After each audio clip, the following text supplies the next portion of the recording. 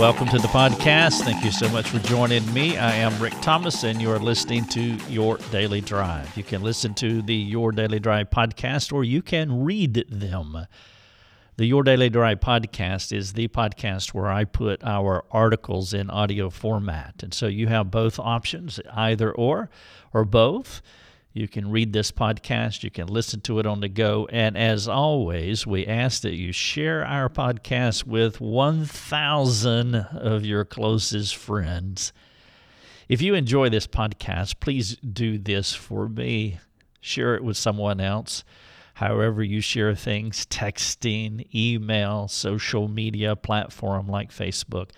Say, hey, I want you to listen or read this. It encouraged me, helped me, convicted me. I would love to talk to you about it. Give it a read. I'll get back in touch with you in a day or so, and we can chat about it. That would be fantastic. Also, if you like our podcast, go on the platform that you listen to our podcast, like iTunes, Google Play, SoundCloud, Podbean, Stitcher Radio, TuneIn Radio, and write a review about the podcast. That's how it works in social media. The more reviews you have, the more likely they will push it up in the rankings, and that will expose our podcast to more people. Everybody can't support our ministry financially, and I understand that, but you can support us by sharing our content, writing reviews, whether it's a podcast or one of our books on Amazon, wherever you can write a review. Please do that for us. Let me ask you a question to get into this podcast. What do McDonald's, Walmart, your local high school, or maybe Christian school, what does any back alley, what does your church facility have in common? Now, I suppose you could list several things to answer that question. There are probably several ways to go at it. But how about this? Whether you're at McDonald's, Walmart, local high school, Christian school, any back alley, or your church facility, you can make out romantically with someone. You can smoke weed in any of these contexts. A friend of mine said that, hey, I want you to read this article by Rick Thomas. It's a provocative title, but I think that if you would get into it for a few minutes, it will help you. Well, let me give you that provocative title. The upside of smoking weed and making out at church. Now, I do want you to listen at least for a few minutes before you turn the podcast off. I had a teenager. I was meeting with a teenager a number of years ago, and he began to become very transparent about his life, his struggles, the dysfunction going on in his own heart and also within his family. Part of that conversation, he said that he smoked weed and made out in the parking lot of his church, at the church facility, at the church building.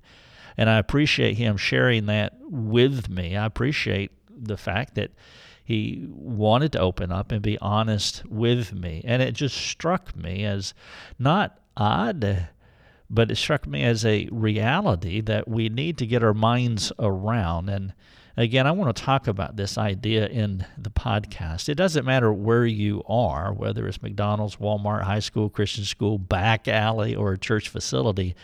You can sin anywhere. And we want to be careful that we don't draw hard lines between the sacred and the secular as though that really exists.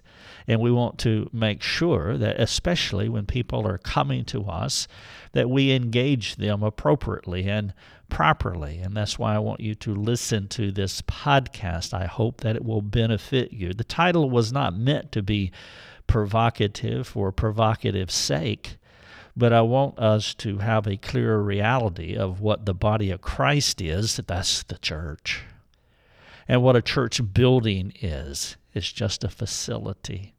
I want to get into that in just a moment, but I also want to thank a couple of people for becoming supporting members of our ministries in a specific way. Linda and Matthew, in the last few days, have come on not just as supporters of our ministry, but as mastermind students. They are two of our newest students, and it's going to be a joy to serve them over the next few years as they go through our all-online distance education program. That's really the heart of this ministry, the development of leaders, taking Christians and helping them to become better disciple makers. It's at the heart of everything that we do, helping Christians to become better Christians. And what I would like for you to consider, everyone can't be a mastermind student, but you can help us as we help people like Linda and Matthew as they grow in this intense discipleship program. Biblical counseling program is what some people would call it, and that's fine. But you can help us to help them. Did you know that every year we reach hundreds of thousands of lives globally? Some of them are directly real-time, like Matthew and Linda. Others are those who receive our content globally. This year we will reach over 1 million individuals with the practical gospel of Jesus Christ, and we do that through various means. We can provide them with practical tools. We can provide them with ongoing training through our written resources, our audio broadcasts like this podcast, equipping videos, interactive forums that are something's going on them every day as we're connecting with people around the world. The Lord is impacting lives through this ministry. Here's my question for you. Will you partner with us to help us continue this fantastic gospel adventure? You may donate or you may become a supporting member of our community. If you don't want to be a supporting member, you can make a donation one time or on a recurring basis. For as little as $5 each month, you can provide practical tools for hurting souls. If you are a local church, will you support our missional endeavors around the world? Whatever you can give to help this ministry will change many lives. And again, as I said earlier, for those of you who can't support, I understand that. Sometimes it's just not possible, and that's fine. Would you write a review? Would you share our resources? Whatever you can do to help us to get these valuable resources out to the world. Linda, Matthew, thank you so much for becoming mastermind students. Now, what I asked earlier is what do McDonald's, Walmart, high school, Christian school, back alley, and your church facility have in common? I said that there are many ways to answer that question, and one of the ways is that you can make out romantically, and you can smoke weed in any of those contexts. And you may ask, smoking weed at church? Or maybe someone would say, do kids make out at the parking lot at church? Well, the answer to that question, sadly, regrettably, is yes. And they do it more than you may think. Now, I'm not making a case for this kind of activity. That's not what's going on here. I'm not saying it's okay. I'm not suggesting that anyone do these things. But see, our ministry, the way I say it sometimes is we live on the underside of Christianity, the underbelly of Christianity, that place where most Christians don't live. They live on the top side with the nice clothes and the smiling faces, and God is good and God is great, and that is appropriate, and that should be part of our Christian experience. But everything is not that lovely. The truth is that I have counseled scores of teens, many of whom have told me how and where they chose to sin, and two of the more common places are their Christian schools and their local church buildings. Now, regrettably, these transparent admissions are not a surprise to me. Did you know my early church-going experience was merely an opportunity to find pot from the deacon's children? My parents, primarily my mother, made us, quote, go to church, end quote, as children, and we did that from 0 to 12 years of age. We weren't regenerate. We didn't care anything about God, but it became a context for doing whatever it is that we did outside of Sunday morning between 10 and 12. It was just another context to do the same old things. Now, I'm not signaling out the deacons in our Baptist church back home. I'm not singling out any other church leader. It just happens to be that the deacons' children at my church had good weed. And that's where we got it, and that's where we smoked it. Of course, many other kids had good weed too. But your local church is not a sin-free zone. And that's important for all of us to remember.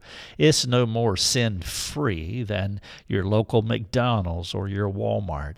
Sin doesn't care about context. It only cares about captivating the souls of men and women.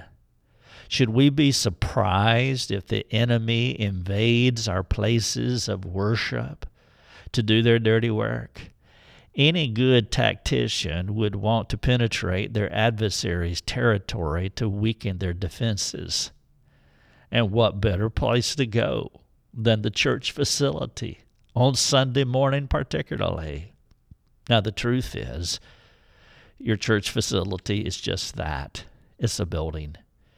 You see, part of the deception happens when we use sentimental or traditional language to talk about the local church building. This misunderstanding can create a disconnect from sound theology. For example, we like the word sanctuary as a label for where we assemble to worship the Lord. My wife will say, Lucia will say that. You know, where are our kids? Where they're in the sanctuary. That is part of her traditional historical training. Now, it's not a wrong word as long as we understand that in the most technical theological sense, the sanctuary is just an auditorium. The meeting place does not make you more spiritual or any closer to God. It is merely a room where people come to worship. It is also a place where some married couples have their biggest fights. Even children have been known to manipulate their parents in the sanctuary. These parents spend the entire morning service in the sanctuary, nervous and frustrated because of the child's misbehavior. Rather than focusing on Jesus, the parents are more concerned about how others are perceiving them or perceiving their unruly children. Have you ever sinned in the sanctuary? I have.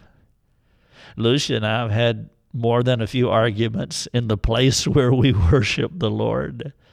Agitated and unreconciled, we endure Sunday morning until we can get home to finish our arguing. You see, we can sin in the church building, in McDonald's, in Walmart, and in our home.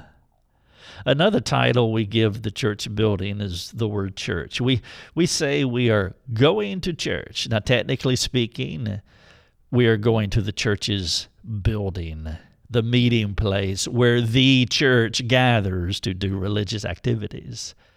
The building is not sacred. Theologically speaking, it's not the sanctuary. It would be easier for us to understand this if we met in a place like the American Legion Hall. I had this experience in Queens, New York. It was in 1989, I believe. Or what about Joe's Ham House in Scottsdale, Arizona? A few years ago, we planted a church, and our first meeting place was a dance studio, and that dance studio served us well. And when Lucia and I passed the dance studio during the week as we were going down the road, I would comment how we also met there as a local church. It was a multifunctional building. I suppose you could make out in a dance studio. Probably somebody has. I don't know. I know you could get drunk in an American Legion Hall. This concept reminds me of that time during the late 80s when we had the joy of serving friends in Queens, New York. Shortly upon arriving at the American Legion Hall on a particular Sunday morning, I'll never forget it, that first Sunday morning, we began straightening up the place before the, quote, church, end quote, gathered. The smell of vomit and alcohol from the festivities the previous evening were still wafting through the air. I was saddened by the depravity of the Saturday night crowd and the Saturday night activities, but we understood what was up. And it did not diminish our worship at all. It had no effect on our worship as a church in that building, the American Legion Hall. The local church building is similar to any other context where folks may choose to sin, whether it's smoking pot, making out, or arguing with your spouse, as Lucia and I did. There's no place on earth where people cannot sin. And so the best thing we can do is to become more theologically honest and precise about how we think about ourselves and what we do, which we can do in two ways. Here are two things that I want you to consider, and it will help you, I promise you. Number one, reaffirm the people are the church, not the building. And number two, determine to be transparent about your life. Let's take this first one first. I am the church. You are the church. We are the church. We are the church, not the building where we meet. This idea is more than a minor point of theology. This is not hair splitting. I'm not doing that. If you believe you are going to church rather than being the church, you can easily divide your life into a dichotomy. Going to church is a singular event. I said earlier that we went to church between 10 and 12 on Sunday morning. And if that is church, if that is what the church is about, then you can divide your life into two parts, into a dichotomy. Being the church is an ever-present, unending experience. If going to church becomes more prominent in your thinking, it would not be a stretch to think you're supposed to be more holy at church. I mean, this is part of why we have church clothes and we have churchy way of thinking about things. Is there a place where we should be more holy? Maybe you can ask the question in reverse. Is there a place where we should be less holy? Holiness is an expectation from the Lord with an ever-reaching call. The context for pursuing holiness does not matter. Just do it all of the time. Between 10 and 12 on Sunday and the other 166 hours during your week. The church building is a special place where we baptize our children and God is engaged and many other things as well. Some of the most critical moments of our lives happen at our church facilities. Still, yet, it is just a place.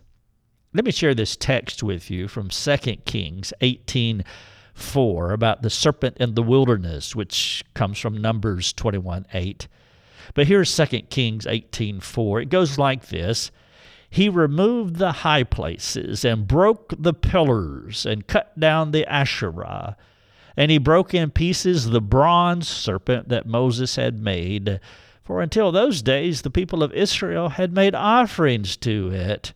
It was called Neshuthan. When the good king Hezekiah began to reign, that's who we're talking about here, one of the first things he did was destroy the brass serpent. This idol was the serpent the Lord told Moses to make for sparing of the sinning Israelites from death. And again, that's Numbers 21:8. The serpent had become an idol to worship rather than a means to experience the Lord. Hezekiah knew this, and so because this idea of the serpent had transitioned in the minds of the people, Hezekiah said, we need to destroy this thing. The thing the Lord used to help the people get to him became an object of worship. A pole became the thing rather than the Lord. This brass serpent was a picture of the Christ to come. But it was not the Christ. It was just a picture of the Christ to come. The people had forgotten the purpose of the serpent and elevated it to a position that distracted them from what the Lord had called them to do. The Jews who became believers had a similar problem in 1 Corinthians 8. You remember this text of Scripture about those who these new converts would not eat meat that had been sacrificed to idols. And they did that because they placed a wrong-headed spiritual significance on the meat. Our local church facilities are nothing more than context for us to grow closer to the Lord. While they can hold a sentimental place in our hearts as you drive by your old white frame church building where you worshiped God as a child, and it can have wonderful sentimental content for you, and it should. But these contexts are disposable. They should never be overly elevated to something that the Lord does not intend. In 1 Corinthians 3:16, Paul's asking, do you know that you are God's temple and that God's Spirit dwells in you? In 1 John 4:12, John said, God abides in us and his love is perfected in us. The actual sanctuary is in us currently. We are the church where the holy and living God dwells. This theological truth is not only powerful and liberating, but it is exciting. We are released to be holy in every moment and context of our lives. We are not called to create multi-tiered context where there is a requirement for more holiness because of the venue. I am to be just as holy in the bedroom as the boardroom. And the opposite is also true. And the temptation to sin can come at any time or at any place. And that's why I led this podcast by saying, what do McDonald's, Walmart, high school, Christian school, back alley, and your church facility have in common? There are two things that I would love for us to think about. The one I have been interacting with is reaffirm the people are the church, not the building. Now let's get to number 2. Determined to be transparent about your life. The better we understand who the church is, the body of Christ, you, if you have been regenerated by God, and me, the less we will be surprised with where the church is tempted to sin. Context doesn't matter. We can sin anywhere. This news should compel us to speak more freely about how we struggle. We don't want to dichotomize our life and pretend that one area is more holy and another is less holy, and we can be more transparent here, less transparent there, more real here, less real there. I praise God when a teen tells me he got weed at the church building. Now, I am sad. Don't send me that email. I am sad, even though I can rejoice. What I'm rejoicing about, not that he's smoking marijuana. I don't rejoice with anyone who's smoking marijuana. But what I'm rejoicing about is that he would say to me where he smoked weed. He would be transparent. That's the point. The thing that I'm praising God for are his honesty, his trust in me, his desire to talk about where and how he struggles. I mean, think about if he hadn't shared with me. Think about if I did not know. Think about if you did not know where those closest to you were sinning. Wouldn't it be great if someone who is part of your local church approached you this coming Sunday morning to share how he had been sinning against his wife and asked for your help? How is that different from the teen who gets his weed at church and tells me about it? If the husband did tell me about his problems, he would have two things in common with the pot-smoking teen. He would be, 1, acknowledging his capacity to sin, and 2, he would be seeking help to change. How cool would that be? That's exactly what the teenager was doing. It's not what he told me, but it's this underlying story here. He acknowledged his capacity to sin, and 2, he was seeking help to change. It doesn't matter what the sin is. Are you doing these two things? Oh, I don't smoke weed at church. I don't make out in the church parking lot, etc. Well, how do you sin? Are you acknowledging your capacity to do evil? Are you seeking help to change? If our first response is, "What? You smoke weed at church? How could you?" That is not how you want to start a conversation with any struggling and transparent person. How about if you said this? "That makes sense. I'm certainly not surprised by what you told me. Shoot, I smoked weed when I was a teen. The cool thing is that you're telling me. I appreciate your willingness to be honest and open about some of the things that you have been doing." And from that point, you could quickly move toward a redemptive plan for the teenager. And if that husband came in and told you that he was sinning, you know what you could do? You could quickly move on toward the point of helping that individual, which is far better than being surprised or angry or alienating the person because of what they said. Teens smoke weed. Teens make out with other teens. Don't discriminate where and when they do these things. In an immature and twisted way, they may have a better view of what the church building is than some Christians. Think about that. It's just a place where people live out who they are. I long for the church building to be that context where people can come together and live out who they are like they are the rest of the week. It is a hospital. In fact, if you use the hospital analogy, it may help you. You don't want to go to the hospital and pretend that you're not hurting when you really are. To be honest and transparent on Sunday morning or any other time the church congregates could be the beginning of a revival. The key here is not so much about what you do or where you do what you do, but are you honest about what you do? I have had many teens tell me how they have smoked weed, popped pills, and made out at their local church property. I do praise God that they had enough trust and forthrightness to tell me what was going on in their lives. Truth-telling is a good start for any relationship. Their honesty and transparency motivates me to emulate them. Who wants to pretend things are okay when they are not? These kids sit in my office. None of them brag about what they have done. That's not what we're talking about here. They just speak matter-of-factly, and they're seeking to help change. They're seeking me to help them to change.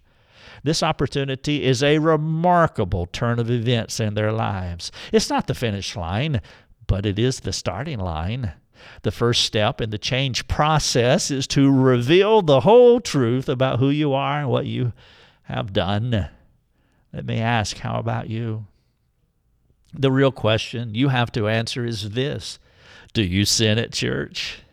Of course you do. I do too.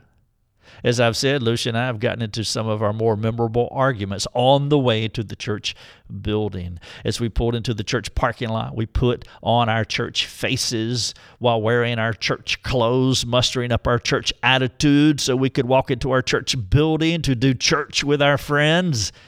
Do you see anything wrong with this picture? You can do what I've just described at any time, in any place in the world. Your local church building does not insulate you from sin or prevent you from sinning, regardless of the type of sin it may be. My teen friends have been smoking weed and making out at their local church buildings. What have you done on your church property? How do you need to change?